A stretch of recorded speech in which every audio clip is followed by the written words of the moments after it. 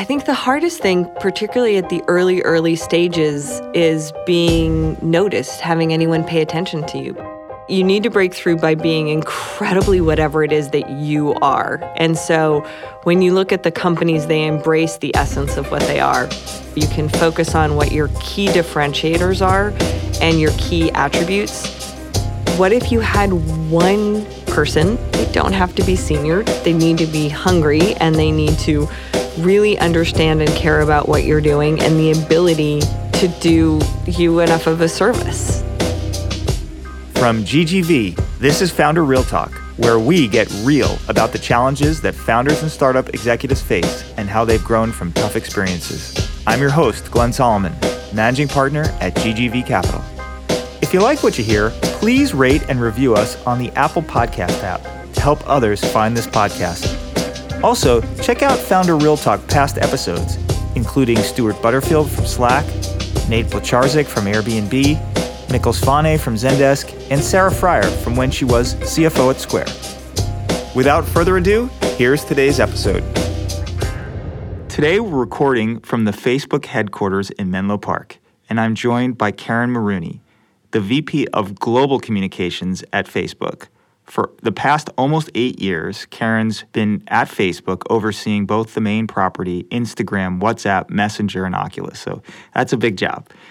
Karen co-founded Outcast Communications prior to her work at Facebook, which is a San Francisco PR firm that rapidly became the go-to PR firm for technology companies. And her clients, while at Outcast, included Facebook, Yahoo, Netflix, Amazon, VMware, and Salesforce. So quite a roster. Karen's also a board member at Zendesk, which is where I first got to know her, and is an advisor to UCSF's Benioff Children's Hospital. So she does good work as well. Though Karen's a founder, today we're talking to her in her capacity as a communications executive and someone who's worked with legendary startups. So this is a Salon episode. She's been helping with some of the best-known branding campaigns and communications campaigns in tech history, and she's also helped companies through many crises. And I'm sure we'll get to talk about both the highs and lows today. So Karen, welcome to Founder Real Talk. Thank you. Thanks for having me. So let's jump right in. In your time at Outcast, which was your PR firm that you co-founded, you obviously worked with many startups. What was the biggest challenge that you saw startups having with respect to communications, and what types of pain points did you see them encounter most frequently? Yeah, and I think of the time at Outcast, being a founder of anything always has that special place in your heart. Yeah. So I really relate to all things foundery and the highs and lows that go with that. I think the hardest thing, particularly at the early stages, is being noticed, having anyone pay attention to you, because there are so many companies, and if you are not established or don't have a ticker symbol, it is really hard to get attention and visibility in this crowded space. I can attest to that, having worked with many startups. Okay, so if you're a founder, then what would you recommend people focus on first? Should they focus on trying to build a brand, or instead focus on like, hey, what's my comms or marketing strategy going to be?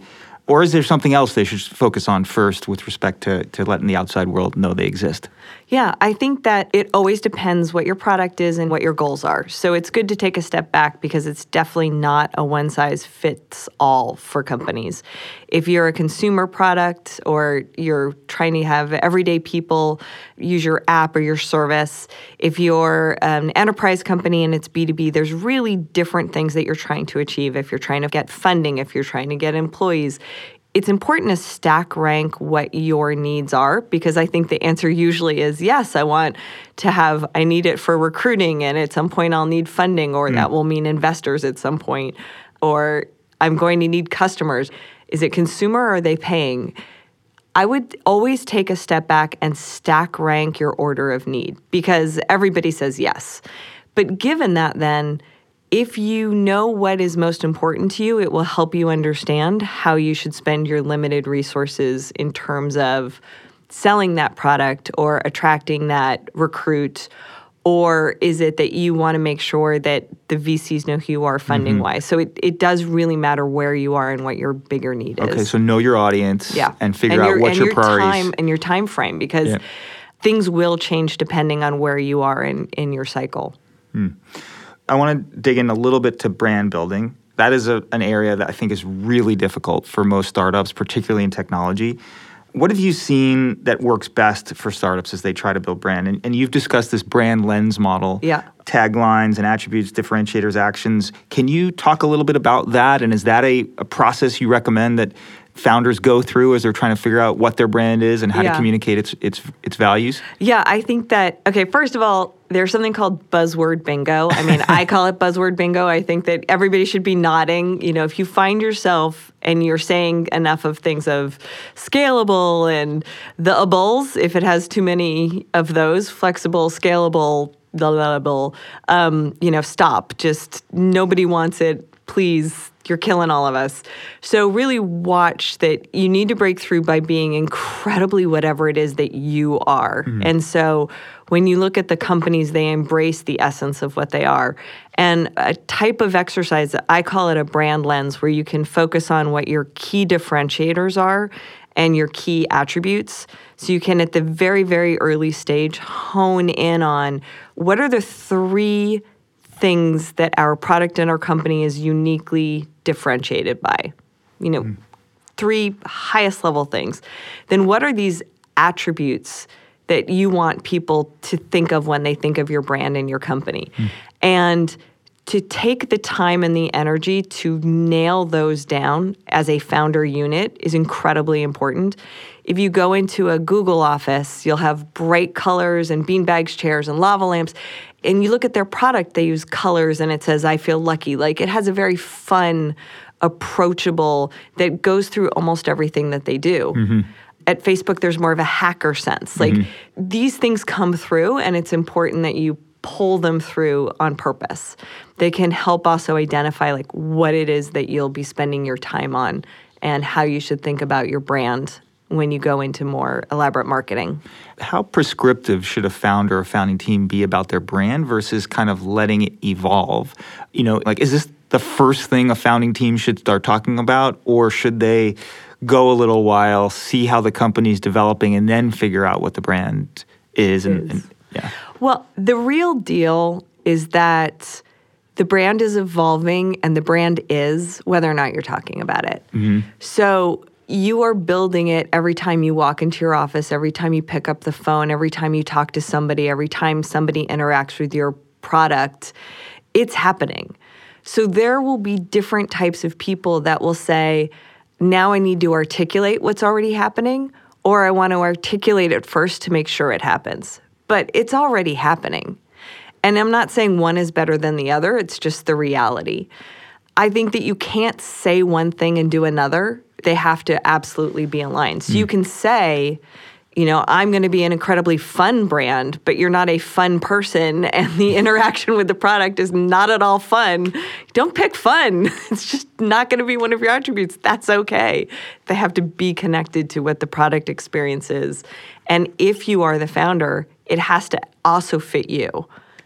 You can't have them be discordant. Interesting. Okay, so brand is almost an extension of personality of the founder or founding team in some way. In some way. Okay. Yeah, they can't be in conflict. They can't be in conflict. That's a really interesting framework. It's not, Elon Musk doesn't have to be Tesla, but you couldn't have it be separate.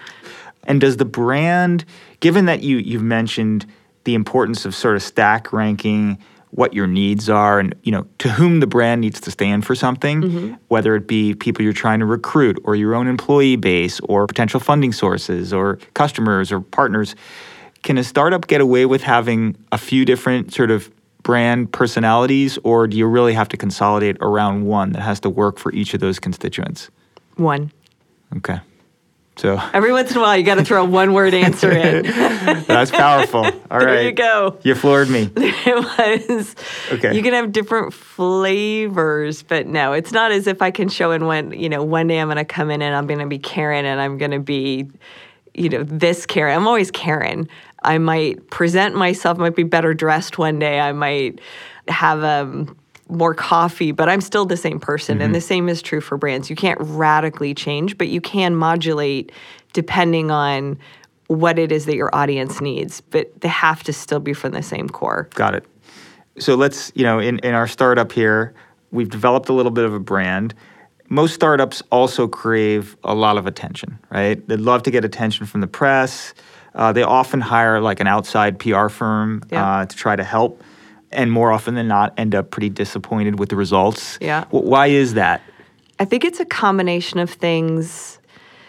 If I think about it, and I'm thinking of you fund companies, you need to know who they are, if you think they're promising, and there's all different ways that you're going to find out. It's word of mouth, it's through the press, it's all different. You have a great network, though, so you might know about these before they even happen. But Constantly trying.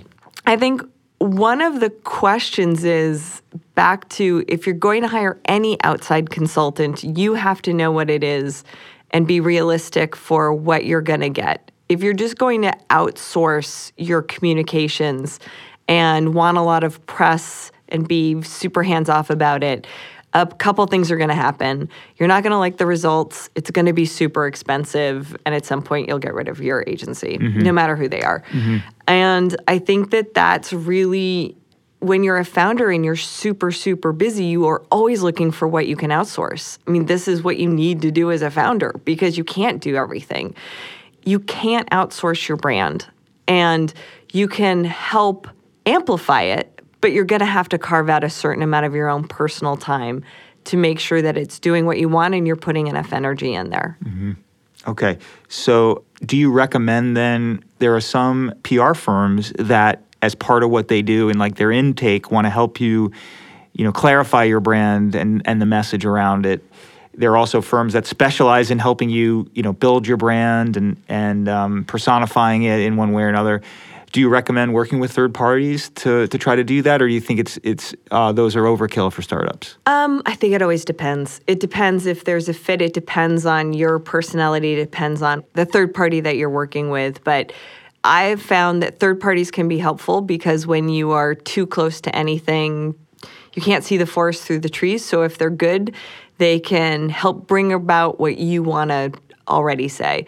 But if you think that you're going to bring them in and they're going to tell you something that you don't know, then no. They're going to help refine what you probably already know. And that's valuable if they're good. So how do you know if somebody's good, and how do you try to get the most value out of a firm, a PR firm, if you're working with one?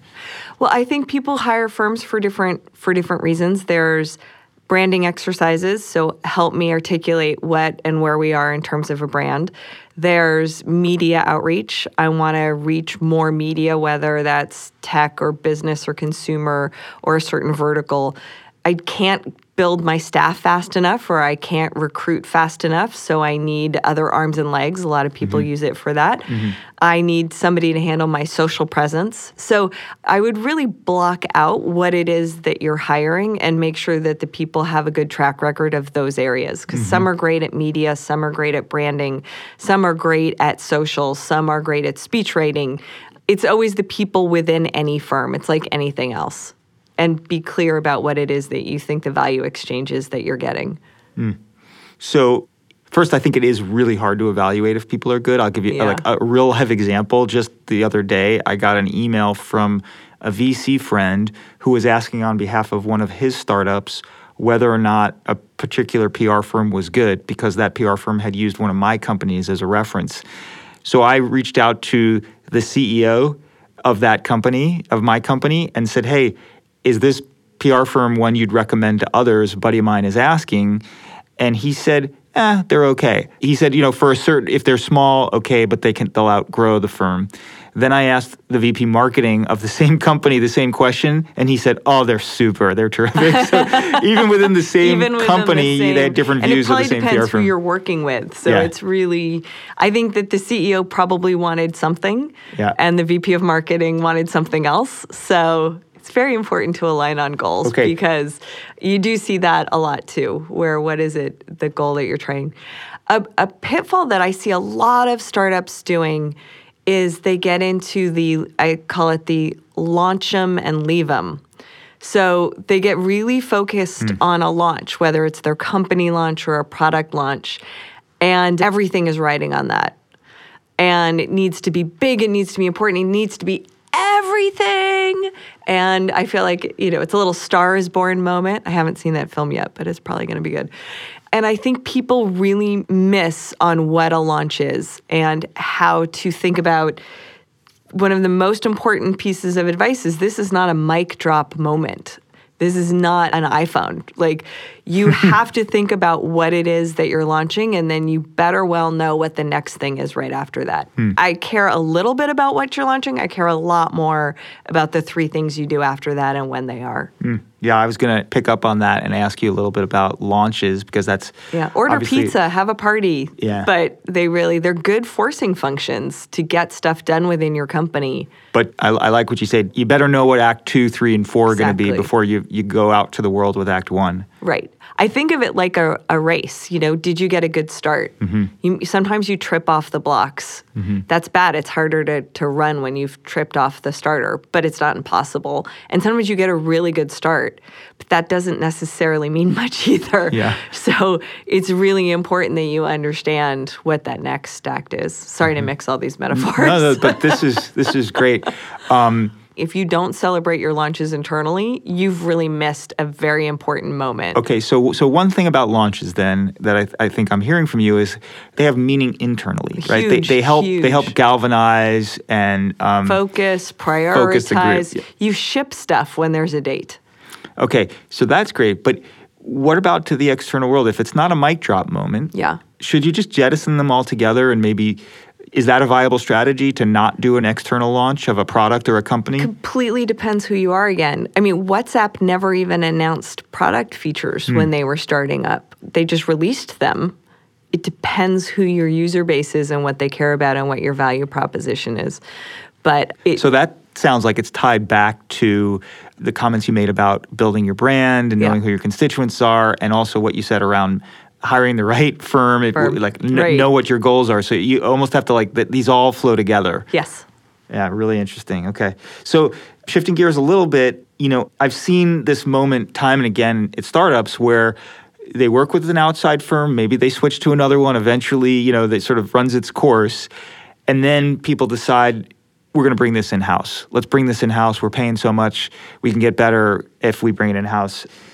Do you think that's a good thing? Is there a right time for that? Or what are some of the trigger points you think founders ought to be thinking about or looking for before they opt to bring this sort of black art in-house? In-house. People are everything. So finding good people, really hard. Finding good marketing people and comms people is really, really hard. Yep.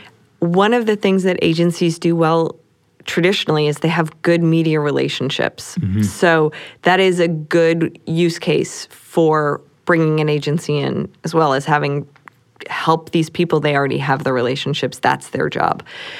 But you do want to look at internally, what if you had one person? They don't have to be senior. They need to be hungry, and they need to really understand and care about what you're doing, and the ability to either reach out to the media or do great writing, or I would bring somebody in pretty early. The other thing people forget is if you have an agency and you're a founder and there's no other connective tissue between you, who knows what the agency is doing? Right. So you've got to manage them, right? You do really need, it really is one of those situations where they don't know you enough to do you enough of a service. So it is a disconnect to think that you can just do it with agency spend. I would look at bringing, it doesn't have to be a senior person, but a person in on the earlier side. And even to your point about hey, an outside agency may have media relationships that you'd have difficulty bringing in-house. One thing I've talked to founders about is, hey, remember that firm you've hired has 10 other clients and is trying to get 10 more. So they have a lot of relationships in the media, but they've got to be judicious about where they fire their bullets. Yep. So how do you even get on the top of the heap of the firm you're working with to make sure you get the primo opportunities? And maybe if you have someone internally who's kind of managing that relationship day to day, you're more apt to get to where you want to be.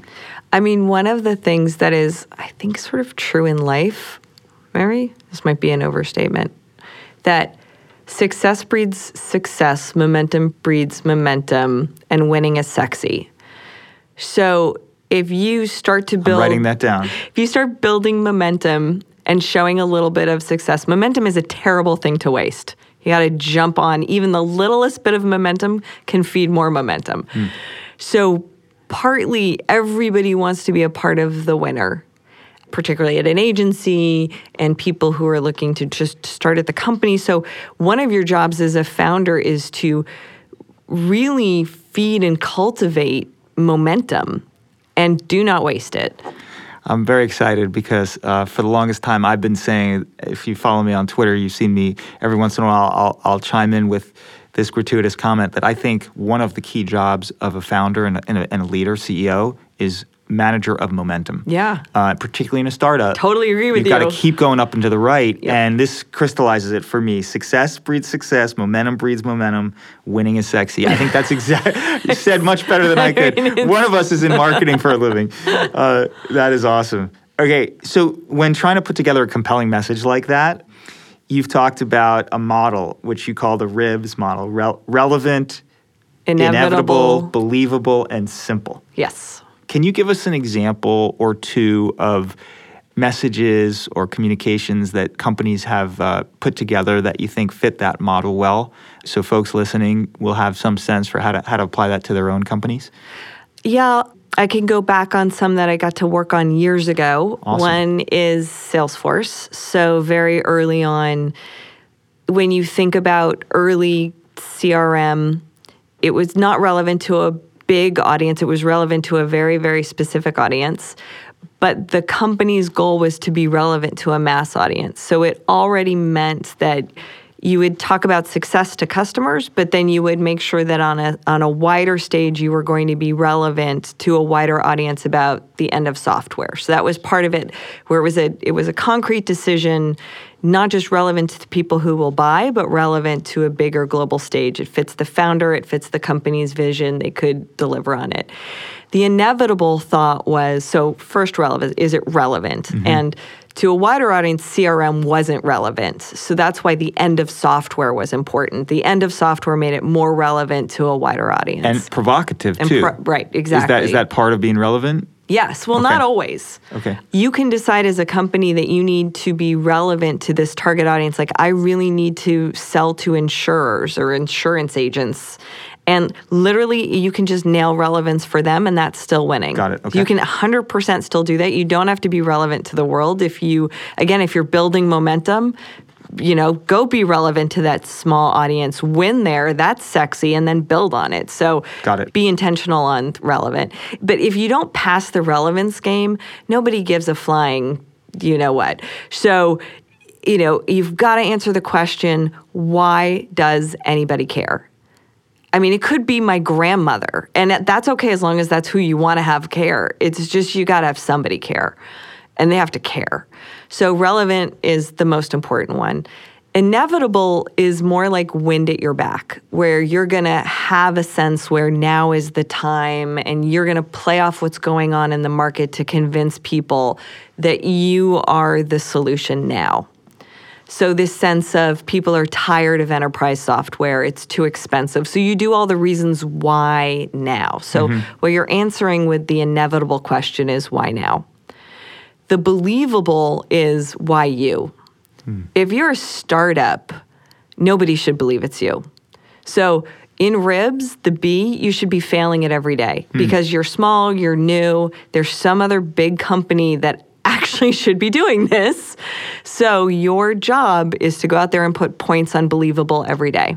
Sorry, again, I'm mixing metaphors. No, but I love that. That's what you've got framework. to every day. What makes it that I'm going to be the one that wins here? So I know who cares. I'm already relevant to that group, or this is relevant.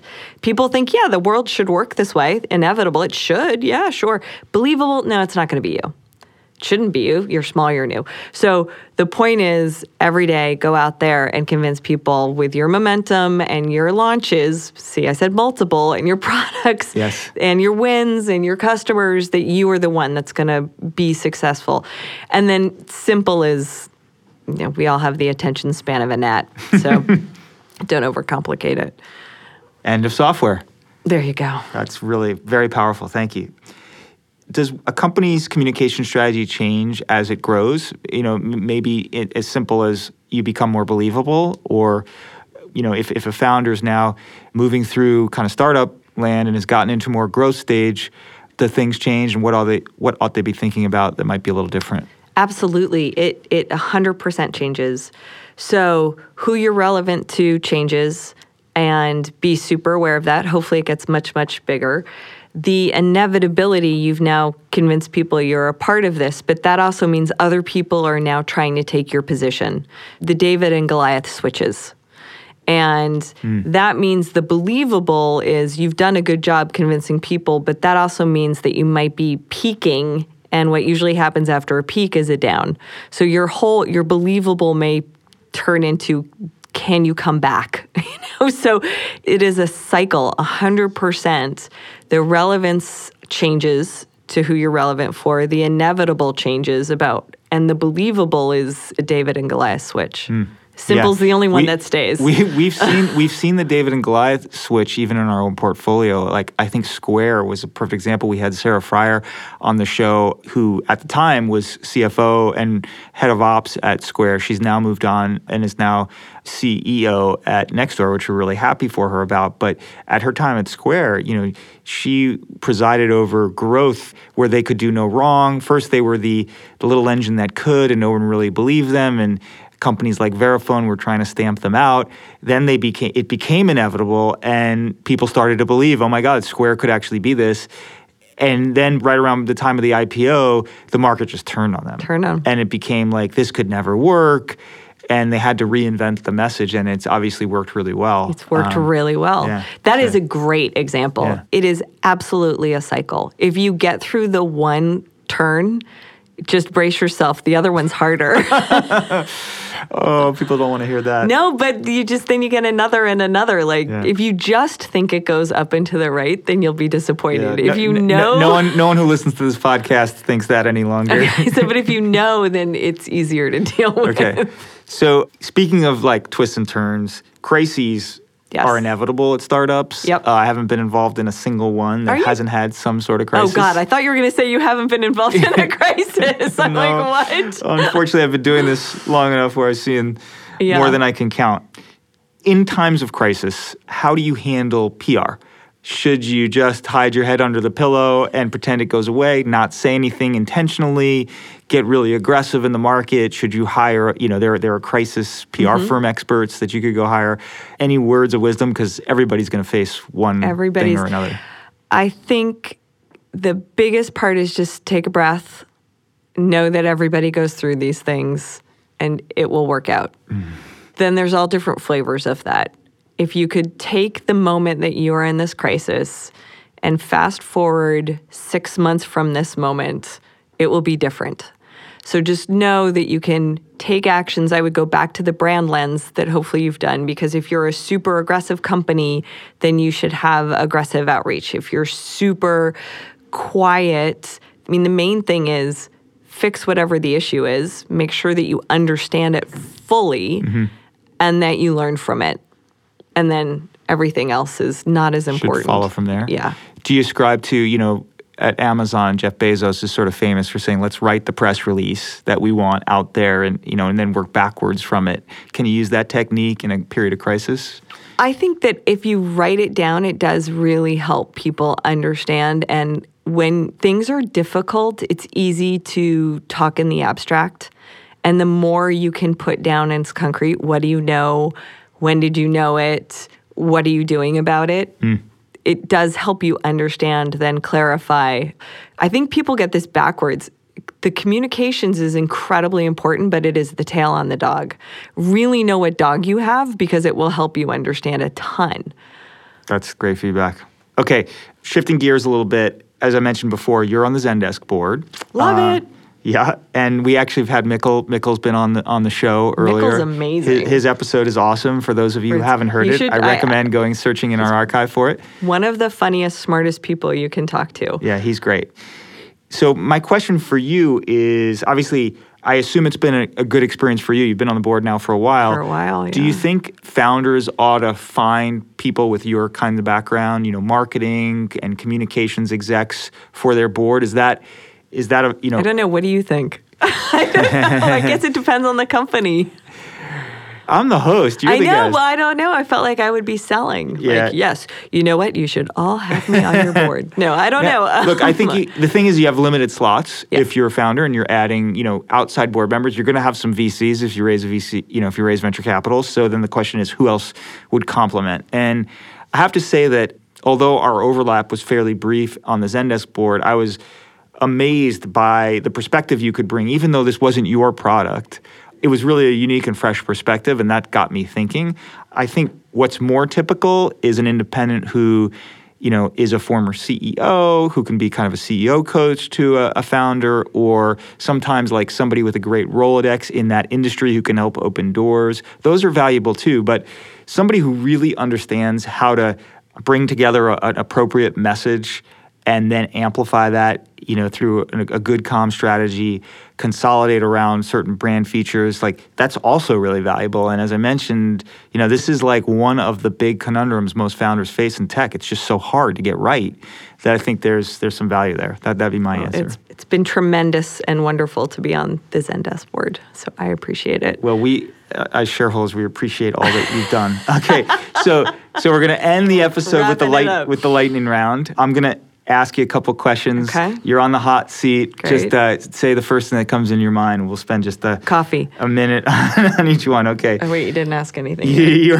Your favorite tagline or slogan from a communications campaign for a tech company? End of software. Okay, that was an easy one. That was easy. Yeah, it's still good. It is still good. I still like the whole the whole circle with the line through it. See how simple that is? It's simple and it was great. It was great. That has stood the test of time. What's a book you'd recommend, Karen, for for founders, maybe in your area of expertise that you think founders should read? I'm a huge fan of Jim Collins, who wrote The Good to Great, Built to Last, and Great by Choice.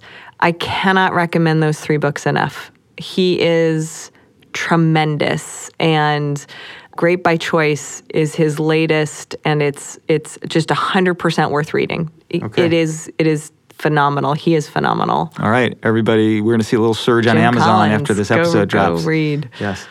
What's something that you believe that you think is controversial that most other people don't believe? That you can drink coffee all day. Is that wrong? I think a lot of people believe that. They do? Okay. I think that any of these, here's what you should do, I just put should in air quotes, needs to be looked at. So at Salesforce early on, the common knowledge was you never market something with a negative. And so it was like, yes, that's a terrible thing. That's the number one thing you shouldn't do. And it was like, well, no, it actually really works for this company. Now, should everybody run out and do that? Absolutely not.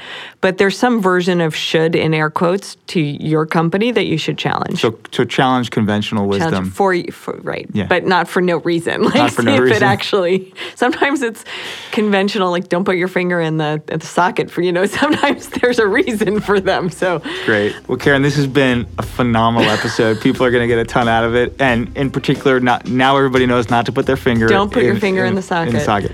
Thank you so much for spending time with us on Founder Real Talk. This has been great. You've been listening to Founder Real Talk. If you like what you heard, please rate and review us on the Apple Podcast app to help others find this podcast. If you have any questions you'd like us to ask our guests or founders you'd like to hear on this podcast, feel free to email us at founderrealtalk@ggvc.com. We're produced by Ted Karstensen and his team at HeavyBit. We want to thank Ted for his support. Our theme song is by Grapes. GGV Capital is a global venture capital firm that invests in local founders. As a multi-stage, sector-focused firm, GGV focuses on seed to growth across consumer, social and internet, enterprise cloud, and frontier tech. The firm was founded in 2000 and manages $6.2 billion in capital across 13 funds. Past and present portfolio companies include the likes of Affirm, Airbnb, Alibaba, Didi, Grab, HelloBike, HashiCorp, Houzz, Keep, Namely, New, Opendoor, Peloton, Poshmark, Slack, Square, Wish, and many more. The firm has offices in Beijing, San Francisco, Shanghai, and Silicon Valley. Learn more at ggvc.com or follow us on Twitter at @GGVCapital or GGV Capital on WeChat.